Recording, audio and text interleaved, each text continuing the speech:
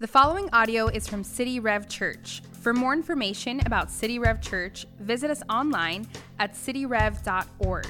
You can join us live Saturday nights at 6 p.m., Sunday mornings at 9, 10:30, or 12, or you can join us online at cityrev.org. Well, as we begin our Bible study time together, I was reflecting on one part of history, of ancient history, that I've always been intrigued by. It's concerning the legendary Trojan War. So imagine the works of Homer, the Iliad, the Odyssey, or the Aeneid by Virgil.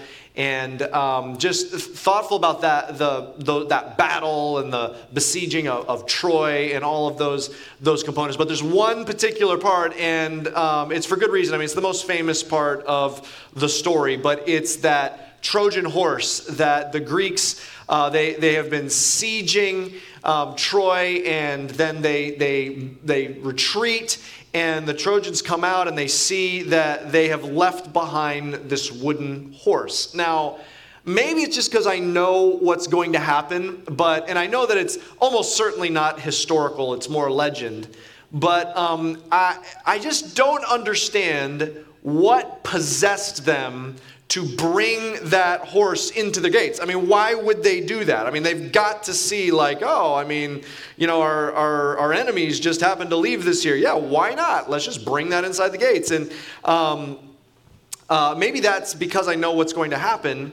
But I went back recently and I was looking at how that story plays out. And specifically in the poem, the Aeneid, by the Roman poet Virgil.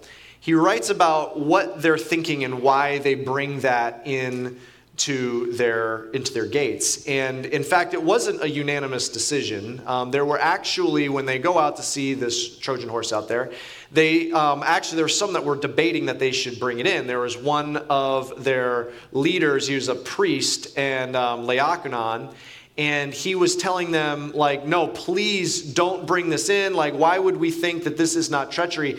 But then he talks about why it was that they thought, yes, this is a good idea. Let's bring this wooden horse into our city. And what they thought is that horse was left as a sacrifice to a god. And so the first thing was they felt like if they destroyed it or they left it outside of their city, they were afraid to do that. They thought that they would profane the sacrifice and make the god or goddess mad that this was being offered to. And so first thing, they were afraid. So they started to bring it in. And then once they were bringing it in, now they were celebrating that they were doing the right thing. And they're actually rejoicing and dancing as they were bringing this Trojan horse in. And of course, night fell, and they didn't suspect anything. And the Greeks creep out of this wooden horse, and they go to the gates, open the gates, and the army rushes into the city and takes the city, and Troy, the city, falls. And so, such an interesting story. And I bring up this story because a lot of times,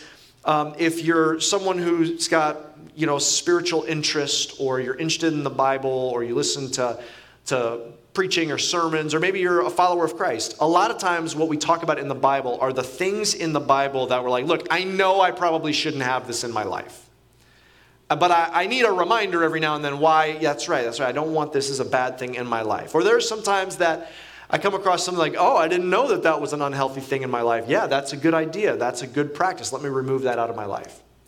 But there are a few things that we actually look at in our lives and we say, well, that's a good thing, right? I'd actually be afraid to take it out of my life. But no, I think it's a good thing. It's actually sometimes we maybe subconsciously celebrate it. We subconsciously are afraid to remove it. And there's one particular thing that the Bible just so clearly talks about. It says, if we don't remove this, it's like a sneak attack on our lives from the enemy. Specifically, the Bible says that about bitterness. I want you to see what it says in the book of Ephesians. We're going to look at chapter 4. And if you have a Bible or Bible app, I want you to go ahead and open to Ephesians chapter 4. We're going to look at, start in verse 24. And here's what I want to do. We're going to look at this section between Ephesians 4:24 through 5 verse 1. But what I want to do first, we're going to do this a little different. I want to read you the first verse and the last verse because they are kind of like bookends. And I want you to see what the first and the last verse say. Then I'm going to read through what's in the middle, like the rest of it, and I want to pull out a couple things. But I want you just to see the bookends. Look at chapter 4, verse 24. Here's what it says. This is the book of Ephesians in the New Testament. It says this, "And to put on the new self, created after the likeness of God in true righteousness and holiness." So put on a new self in the likeness of God. And then at the other end of this passage, chapter 5, verse 1, it says, "Therefore, be imitators of God as beloved children." I want you just to see the bookends. I just want to pause for a second. It starts by saying, okay, if you're a follower of Jesus, if you're saying, yes, I believe in Jesus, I've put my faith in Jesus, He is my Lord, I worship Jesus, I follow Jesus. If that's where you're coming from, then this is what the Bible says. It says, then put on, there's a new self, like the old self you put away, you put on a new self, and that new self is in the likeness of God. You are becoming more and more like God. And then at the other end, it kind of comes back around to that concept and says, so be imitators of God. And this theme of God making us more and more like Him, we see cover to cover in the Bible. In the very beginning, when He makes humans before sin enters into the world and we fall into sin with Adam and Eve and eating the forbidden fruit, before that it says that God made humans in His image. And then He tells in the law, He says, be holy like I am holy. The goal is that we are becoming more and more like our Creator. And so in this section, He's saying, look, there are some ways that we're to get rid of our old self, but put on the new self. We're becoming something completely different. We're becoming new. We're becoming like God. And then He gives this list. I want to read through this. This is Ephesians 4. We're going to read straight from 25 through 32. And in this section, there's so many really good nuggets in this section. There are, if you counted them up, there are 12 different commands right here in this section. So let me just read through it, just hear this. So much good stuff. In fact, maybe later this week, you just go back through this passage and just reflect on it. But so much good stuff in here. Here's what it says. Let's pick it up in verse 25. "Therefore, having put away falsehood, let each one of you speak the truth with his neighbor, for we are members one of another. Be angry and do not sin. Do not let the sun go down on your anger, and give no opportunity to the devil. Let the thief no longer steal, but rather let him labor, doing honest work with his own hands, so that he may have something to share with anyone in need.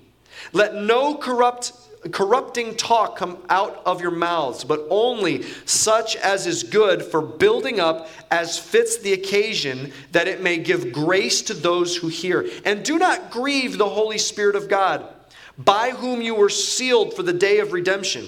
Let all bitterness and wrath and anger and clamor and slander be put away from you, along with all malice.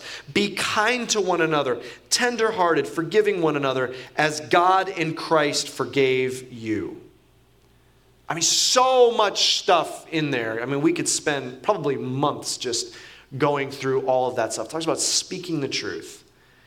It talks about how we should speak in a way that we're not corrupting each other. We're not destroying and breaking each other down. We're building each other up. It talks about working hard, not stealing. I mean, there's so many things in there that it's saying this is the old self, this is the new self. But there's two sections in there that speak about the issue of anger and bitterness and forgiveness. And I want to really draw your attention to these because I believe this is going to unpack something that slips into our life, and if we're not careful, is going to sneak in and wreak havoc on us. And it's one of those things that every single human being at one point or another has to deal with. I want to draw your attention back to verse 26 and 27. Look at these again. "Be angry and do not sin. Do not let the sun go down on your anger, and give no opportunity to the devil." Now there's a number of commands. The first one is interesting. The first command is be angry. Now, that's very instructive because it's not saying, don't hear that this passage is saying, all anger is wrong. Because there's a lot of anger that is righteous. There is a good type of anger. If someone hurts my family or one of my friends or hurts my church, if someone hurts those that I love, or someone hurts someone who is helpless, if there's injustice, that makes me angry. In fact, it makes God angry. There are times that Jesus is angry with how people are treated. There is a righteous type of anger that's understandable. It says be angry, but then it says do not sin. And so here's what it's saying. There are times that you're going to be angry. There's times that you're naturally going to be angry, but you can be angry and then fall into sin. And so it says, okay, it's one thing to be angry. It's another thing to let that anger cause sin in your life, to draw you into something that's going to destroy your life. And so we have these two commands, and then we hear this other command, do not let the sun go down on your anger. In other words, it's one thing to be angry. There's times it's natural to be angry, and there's probably times it's good to be angry. But one of the ways that can lead us into sin is if we let the sun go down on the anger. In other words, if we don't deal with that anger right away and we linger in our anger. Man, anger is one of those things that we can linger in. We can just kind of stew in it. We can just kind of like take that anger and kind of rehearse it and nurse it and fuel it and empower it. We can just replay it over and over and over. And what this is saying, when it says do not let the sun go down on our anger, that's not like literally like, find out when the sunset is and take care of it. It's saying it's a metaphor for deal with it quickly. Because if we don't, and we just kind of stew in it, we just kind of let it marinate our lives in this anger, here's what it says next. And if you take the Bible seriously at all, this next phrase that it said should terrify you. It should be not like incapacitate you, kind of terrify you, but it should get your attention, and it should be something that we stop in our tracks and take very seriously. It says, do not let the sun go down on your anger, and do not give an opportunity to the devil. Do not give the devil, another translation says, do not give the devil a foothold. Saying, is that a metaphor for something? No, that's literally saying the devil, Satan, the evil one, demons, the enemy in general, the spiritual enemy, wants to get a foothold in our lives, and if we stew in our anger and bitterness, we're giving the enemy an opportunity. The actual word there is topon, as in like topographical map. Like it's saying, don't give the enemy space. Don't give him territory to work with in your life. Think about what happens when we stew and just kind of fuel and linger in our anger. So let me give you an example. You're at work. You and one of your coworkers are assigned a project. You work together on it. It goes well. And let's say a couple months later, that is acknowledged at a meeting. And let's say the higher-ups are talking about that, and they give credit to your coworker. And your coworker doesn't exactly share that you were a part of it as well, and just absorbs all the glory on their own. Is that going to make you angry? Well, yeah, they're doing something unjust. It's actually kind of deceptive. They're taking as if they did the whole thing, no one else did anything about it. They're taking all the glory and the credit for it themselves and not acknowledging you at all. Of course, that would make someone angry. That is unjust. What this is saying is deal with that anger. Don't let that anger turn into sin. Now, I want to, before we go any further, This passage is specifically talking about the internal battle with anger. There's the external battle with anger, and there's the internal. So there's the stuff, the places in the Bible that talks about how to go talk to that coworker and speak the truth in love and go sit down with them and try and have a reasonable, respectful conversation. The Bible talks about that, but this passage is more about the internal issues with anger. So whether or not, because here's what can happen. We can go talk to the coworker and they say we're sorry and we forgive them, and we can do the external part of dealing with anger and not address the internal part. And still, I don't trust that person. I don't like that person. I'm mad at that person. I want that person to fail. Then there's the internal part where we say, well, maybe I deal with it internally, but I've never dealt with it externally. Those are two separate things. They're both important. They both need to be handled in the right way, and the Bible speaks to both of those. This part of the Bible is speaking about the internal battle with anger. So whether or not you ever confront or talk lovingly and respectfully to that coworker about it, let's say you move forward and you linger in that anger.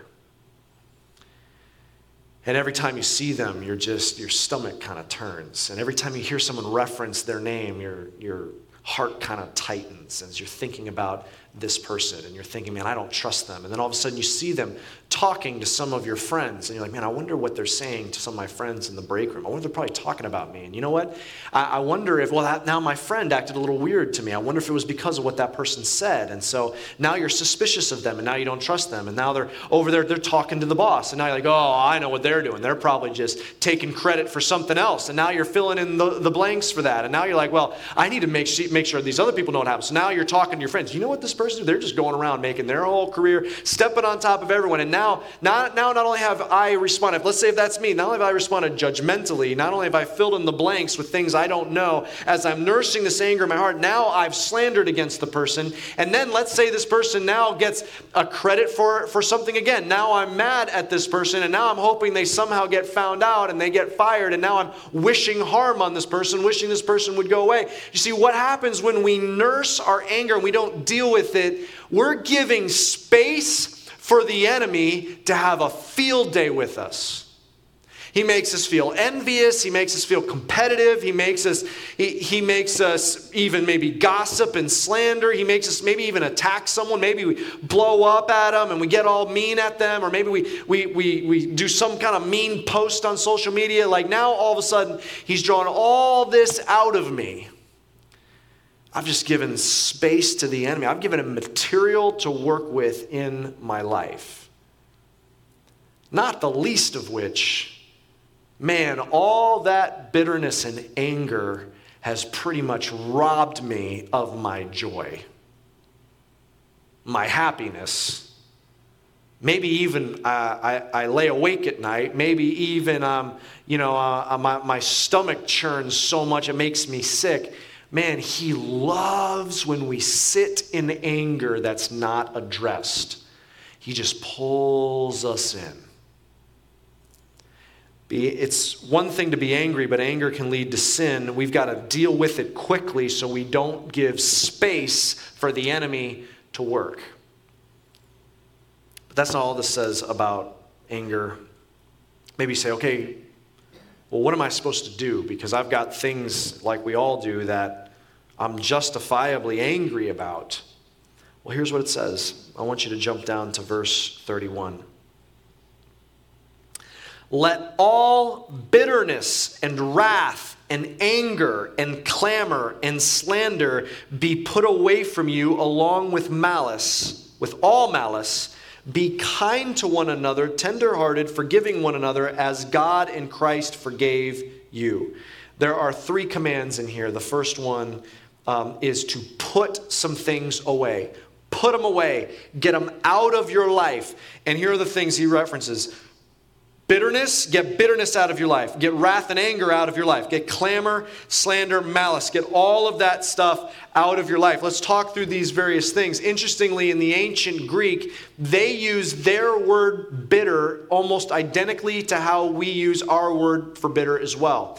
So we use the word bitter. Bitter can mean like, something sour, and it can mean something literally sour like a lemon, or it can be an attitude that we have. And the ancient Greek uses the words in the same exact way. So bitter is exactly what the ancient writer is talking about here. He says, man, get bitterness out of your life. Whatever that sourness is towards someone, that's what bitterness is. My attitude is soured towards someone. When I hear their name, I'm like, ugh. When I hear that person, I'm just like, man, I don't like that person. I don't want to think about that person. I'm unfriending that person. I'm getting that person. I don't want to be around that person. That sour perspective in my life. Just get rid of that. Get rid of the sourness. Then he talks about anger and wrath. And these are two interesting words because these are often paired together. And they're often used to talk about God's justice, his anger and wrath. It's when God sees injustice and it boils over into the righteous punishment for anger and wrath. And we feel that sometimes.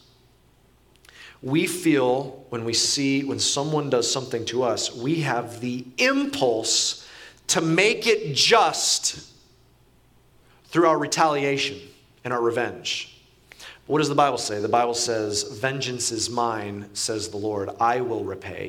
In other words, he says, revenge and retaliation, that's not up to you, that's up to me. And there's two reasons why that's the way it should be and why we want it to be like that. The first is can't really be trusted with justice, especially when it's our wounds. Okay, I want to take you all the way back when you were a kid on the playground. If one kid punches another kid, the other kid is not going to say, okay, how hard did he punch me? Let me punch him back with the exact same force. If one kid punches the other's punching him back harder, or maybe with two punches, or maybe he's going to throw him on the ground and kick him. Well, there's not the exact same force that's delivered back. No, we can't be trusted with justice, especially when we're the wounded party. Only God can be trusted with justice. That's the one thing. The second thing, only God can fully and perfectly deliver justice. You actually would rather have God be the one bringing justice. But what do? We vent our anger and wrath at people. You say, well, I don't know. It's not like I'm exacting revenge. I don't have like a plot like in a basement somewhere to like off someone. It's not like that. But, we retaliate usually in other ways. Like some of the things we're talking about. We vent anger. We gossip. In fact, those are the next things it talks about. It says, put away all bitterness. Put away all anger and wrath. And then it says, put away all clamor. What's clamor? That's when things get loud. It's noise. That's when I'm so angry, I make a scene. Things get knocked off a table. Walls get punched. I get in someone's face. Fingers are pointed. Things are said. Curse words are flying. It's when things get heated and boil over. But see, in our day and age, we don't just do that physically. In fact, we do that less physically. We do that now more digitally. So where does that kind of boil over, that kind of clamor? It's in angry posts that get packed out, and then comments that get really mean-spirited, and then another mean-spirited, and then these sweeping statements and curse words and hateful words that we pass back and forth. That's what clamor is. It's when things get loud and noisy.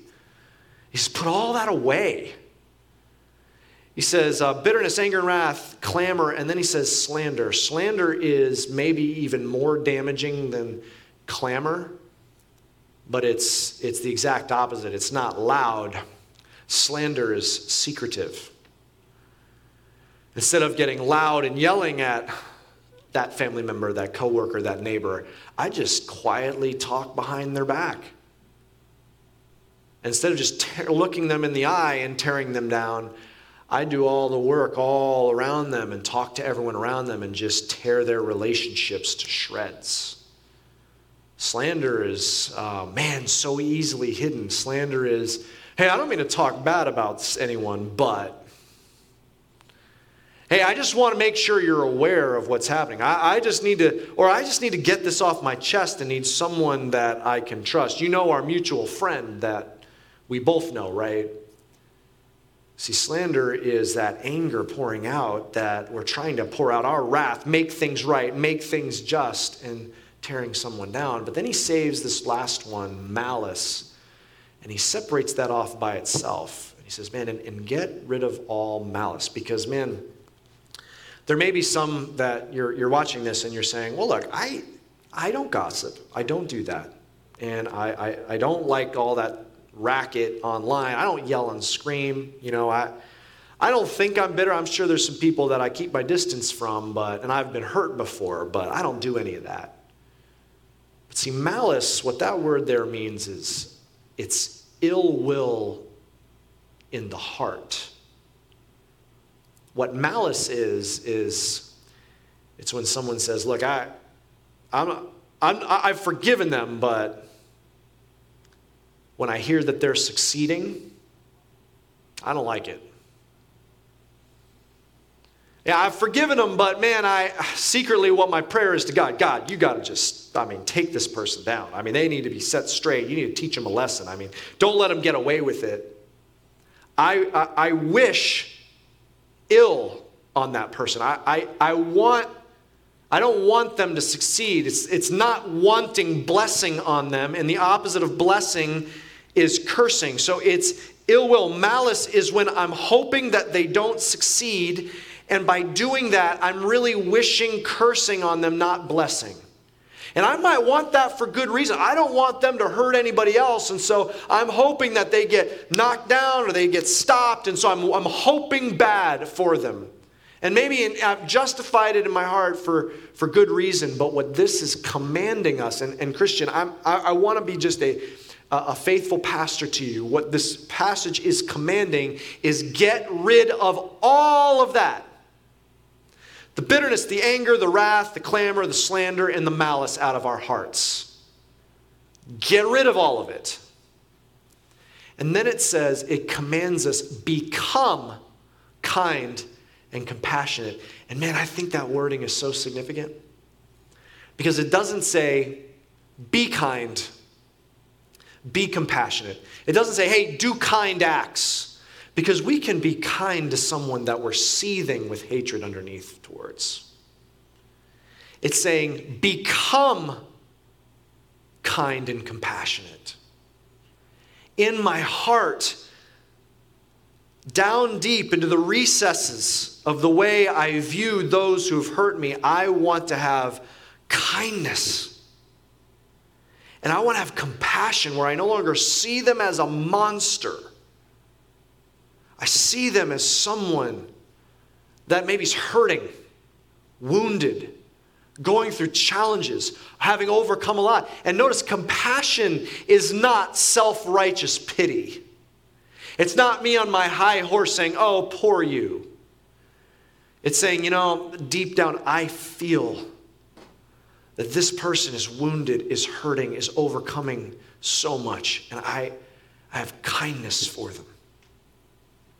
And then the last command is forgiving. Now, maybe you're hearing this and you're saying, okay, if you knew the wounds I've sustained, what you're saying, that's impossible. It's impossible for me to have no bitterness and no wrath and anger and all that stuff. And towards the people that have hurt me, it is impossible. That is so... that's just one of those transcendent spiritual things that's not actually realistic, okay? To actually get rid of all that and actually feel and have that kindness, become kind and compassionate towards these enemies, that is insane. There's no way. It would be so unnatural, so unfeasible. That's just impossible. Yes, it would take a miracle. And that's why I wanted to start with what this passage is saying on either end. It's saying, put on a new self. Live out that new creation that you have been made through the miracle of Jesus' death and resurrection. When it says you're born again, you're a new creature, you're a new creation, you're something new. The actual presence of the Holy Spirit says is inside of you. Once you realize what Jesus has done and you put your faith in Jesus for salvation, that he paid for your sins on the cross, he's forgiven you. What that does inside your heart is the Holy Spirit, the presence of the living Creator God, goes to work from the inside out, transforming who you are. And if that is true, don't we expect to see miracles in our lives? Don't we expect to say, I never thought I could get to this place, but I have faith that something spiritual and miraculous is happening to my heart from the inside out? Shouldn't we expect miracles? And why couldn't a forgiving heart be one of those miracles? It says, you say, okay, all right. I don't know if I can do it, but I'm listening. What do you mean forgive? Because I don't know what that looks like to actually forgive someone. And that's a fair question. And I've come across Christians that are like, oh yeah, I've forgiven that person. Yeah, sure, I've forgiven them. I forgave them for the time they betrayed me and the time they stabbed me in the back and the time they did this and this and this and this and this and this. But I've forgiven them. We can say we forgive, but what do we really mean by forgive? Well, what this says is pretty shocking. Forgiving one another as God and Christ forgave you. So what does it look like to forgive that person? Well, what do you believe about how God has forgiven you? How he's forgiven you, that's how you should forgive your enemies. The Bible says he takes our sins and he removes it as far as the east is from the west. He remembers them no more. It says he does not treat us as our sins deserve. What does it mean to forgive? It means where I have a conscious moment, just in the same way there's a moment when I stop and I put my faith in Jesus and I say, I believe, Jesus, at this moment that you, by your death on the cross, paid for my sins. And I believe you rose again because you were God in the flesh. I believe that the Son of God rose again from the dead. And I believe I'm forgiven. And at that moment, you're washed clean, forgiven. In the same moment, I take these individuals that I'm wanting to forgive, and I have a moment where I say, I no longer count these sins against them. I release them. I'm removing that, and I will no longer treat them as their sins deserve. Now, on this side of heaven, that doesn't mean necessarily that I've got to place myself back in their life to be wounded again. I might set up boundaries. The relationship may not be what it was before. Sometimes it is. But I'm freeing them. What does this text say? This text says that he's making us like him. We're becoming imitators of God. Well, if we're becoming like him, how does he handle the sins done against them? Well, in Christ, he forgives. And as we're in Christ, then we should become like God. And as he's forgiven us, we should forgive everyone. They brought that Trojan horse into Troy for two reasons. First is they were afraid of not bringing it in. They thought that, it would be a dishonor to the god or the goddess, and so they were afraid. I think one of the barriers to forgiveness is fear. And we sometimes say, well, I can't let go of this because for a number of reasons, I'm afraid to let go. Like if I let go of this, It's so unjust to forgive them. They haven't asked for forgiveness. They have no interest in being forgiven. They don't even think they've done anything wrong. So it's so unjust. As if I release them, I am going to live in perpetual injustice. It's like I am surrendering justice. But the reality is I'm surrendering justice to God. I'm saying, God, I'm going to free them and I'm going to leave them in your hands. You do justice. It's like sometimes it's fear. Like if I release them, it's like I'm invalidating the hurt. As if by no longer holding them in that little cage of bitterness, as if I free them, it's like I'm saying what you did is not that bad. But that's not how Christ forgave us. He said, actually, you don't even realize how great your sins are towards an infinite God. They're infinite sins deserving an infinite punishment in hell, but Christ forgave us through much torture and agony to his body. He says, no, it's not invalidating your pain. Your pain is real. Sometimes we're afraid and we say, look, but if I don't hold this bitterness, if I don't hold on to this anger, what if it happens to me again? I'm afraid. And he says, just because you're forgiving doesn't mean that you're signing up to be in their life perpetually being hurt over and over. It doesn't mean you can't set boundaries, but ultimately you're forgiving them and entrusting yourself to the protection of your Father God. There's another reason they brought the Trojan horse into Troy. First, they were afraid not to, but second, they started celebrating it.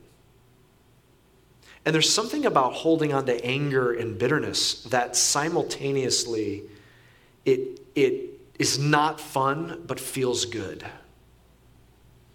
It's like this, there was a writer named Frederick Buechner, and he put it like this many years ago.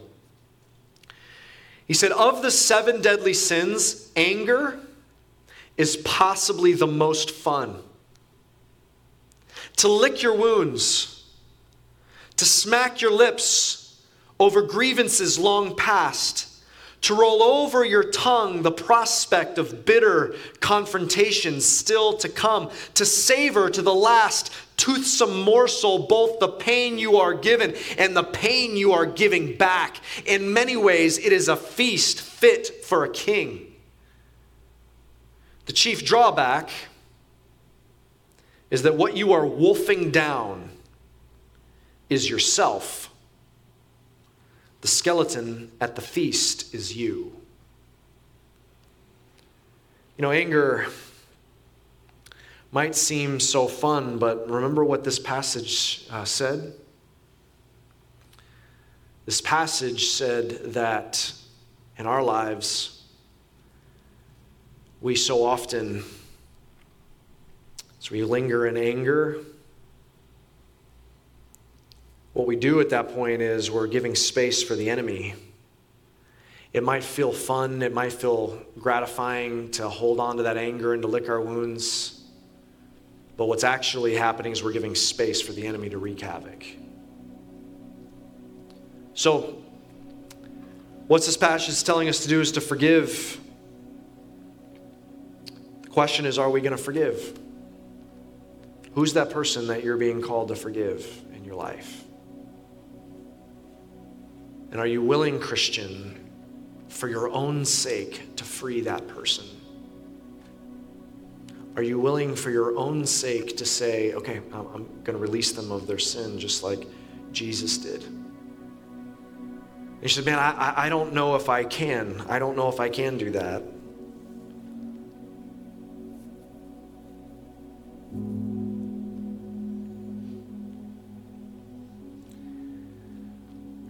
But as a reminded of how much we've been forgiven, he's making us like him. He's the life giver. See, ultimately what forgiveness is in our life is it's becoming like God. It's forgiveness is that we're starting to handle sins like God handles sins. We're starting to forgive like Jesus, and that means our life starts to take on the fragrance of heaven. So if we're unforgiving, that's not of God.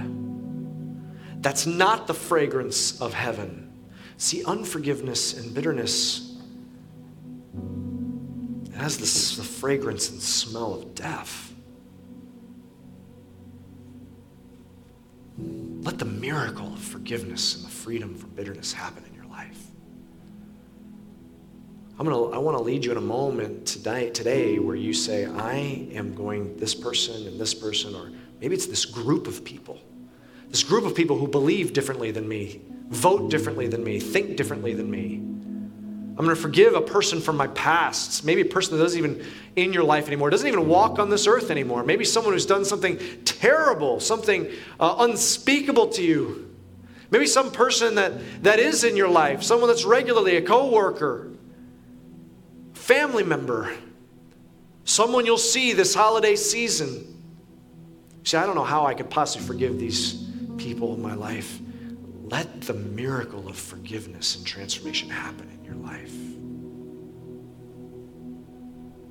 You say, look, I could do that this moment, but I know tomorrow I'm still going to be angry. Well, let him change your heart to compassion and blessing. Here's what Jesus said. What Jesus said is, he says, you've heard it said, love your friends and hate your enemies. But, everyone does that. Bad people do that.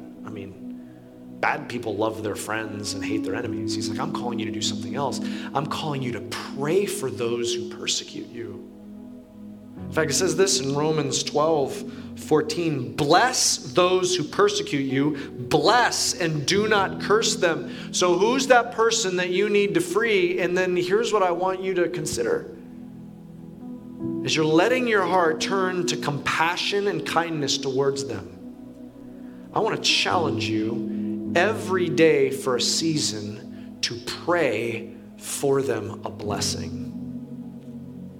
You say, that's impossible. Let him work a miracle in your heart. And in the end, you're not even really freeing them. You're freeing yourself and finding life and holding back the enemy and the evil one out of your life from wreaking havoc. Just a couple verses later, here's what it says in Ephesians chapter 4. Just a couple verses later, this is now in chapter 6. Can I read this to you? This is what it says. Put on the whole armor of God that you may be able to stand against the schemes of the devil. For we do not wrestle against flesh and blood, but against the rulers, against the authorities, against the cosmic powers over this present darkness, against the spiritual forces of evil in the heavenly places. Christian, do you know in your life you are fighting a battle? But your battle is not against your earthly enemies. It's against the spiritual forces of evil. The evil one is your enemy. But don't you see the trap he's drawing you into?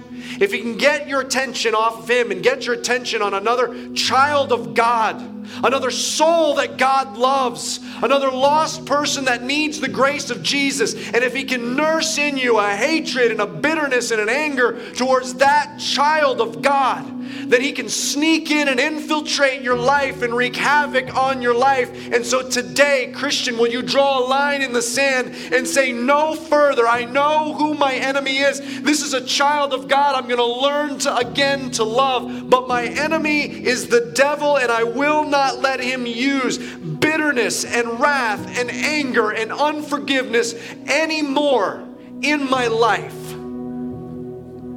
Never again. Because I'm fighting a battle, and it's a spiritual battle, not an earthly battle. Be released from bitterness. Let a miracle happen in your heart today. Would you take a moment and just take a moment before God, just right where you're sitting on your couch or here in one of these seats, just take a second and bow your head and close your eyes. Let's just let God do a miracle in our hearts. I want you to allow the Holy Spirit to bring a name to your mind. Maybe names. Who are you sour towards? Who are you angry at? Who do you feel ill will towards? Who do you struggle at the thought that they could be blessed?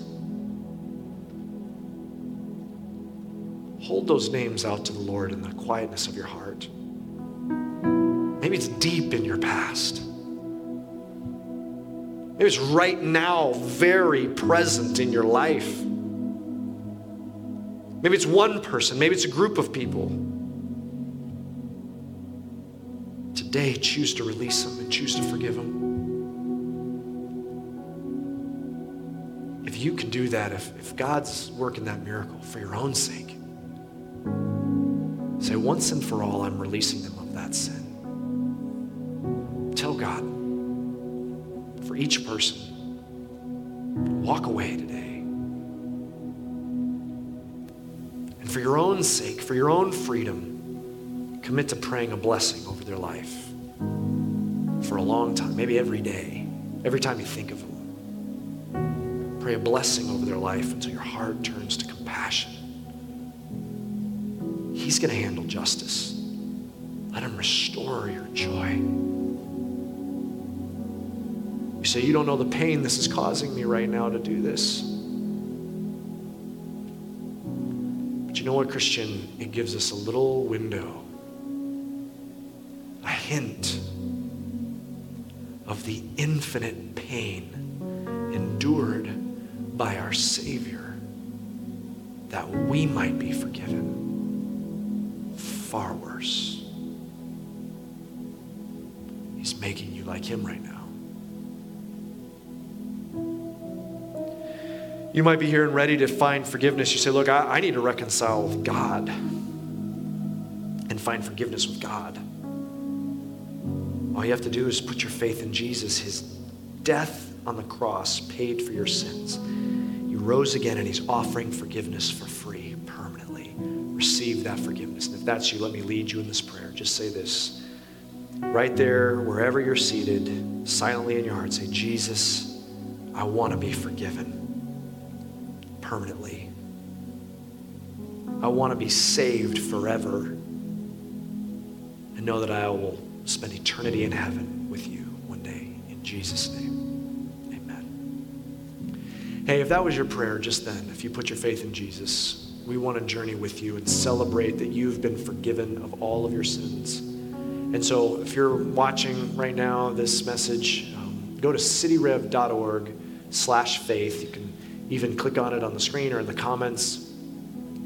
We want to celebrate with you. We'd love to send you a Bible to celebrate that you've taken that step and journey with you. Church family, we're going to enter into a time of reflection.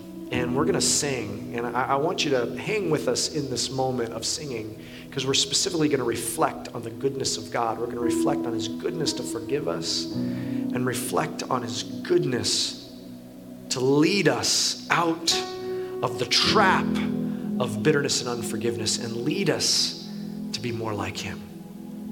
Let's sing together. If you're here, why don't you stand with me as we sing? Thanks for listening. For more resources and to check out other teaching series, please visit our website at cityrev.org. If you would like to speak to somebody about beginning a relationship with Jesus or ask any questions you have about this teaching, you can email us at podcast@cityrev.org.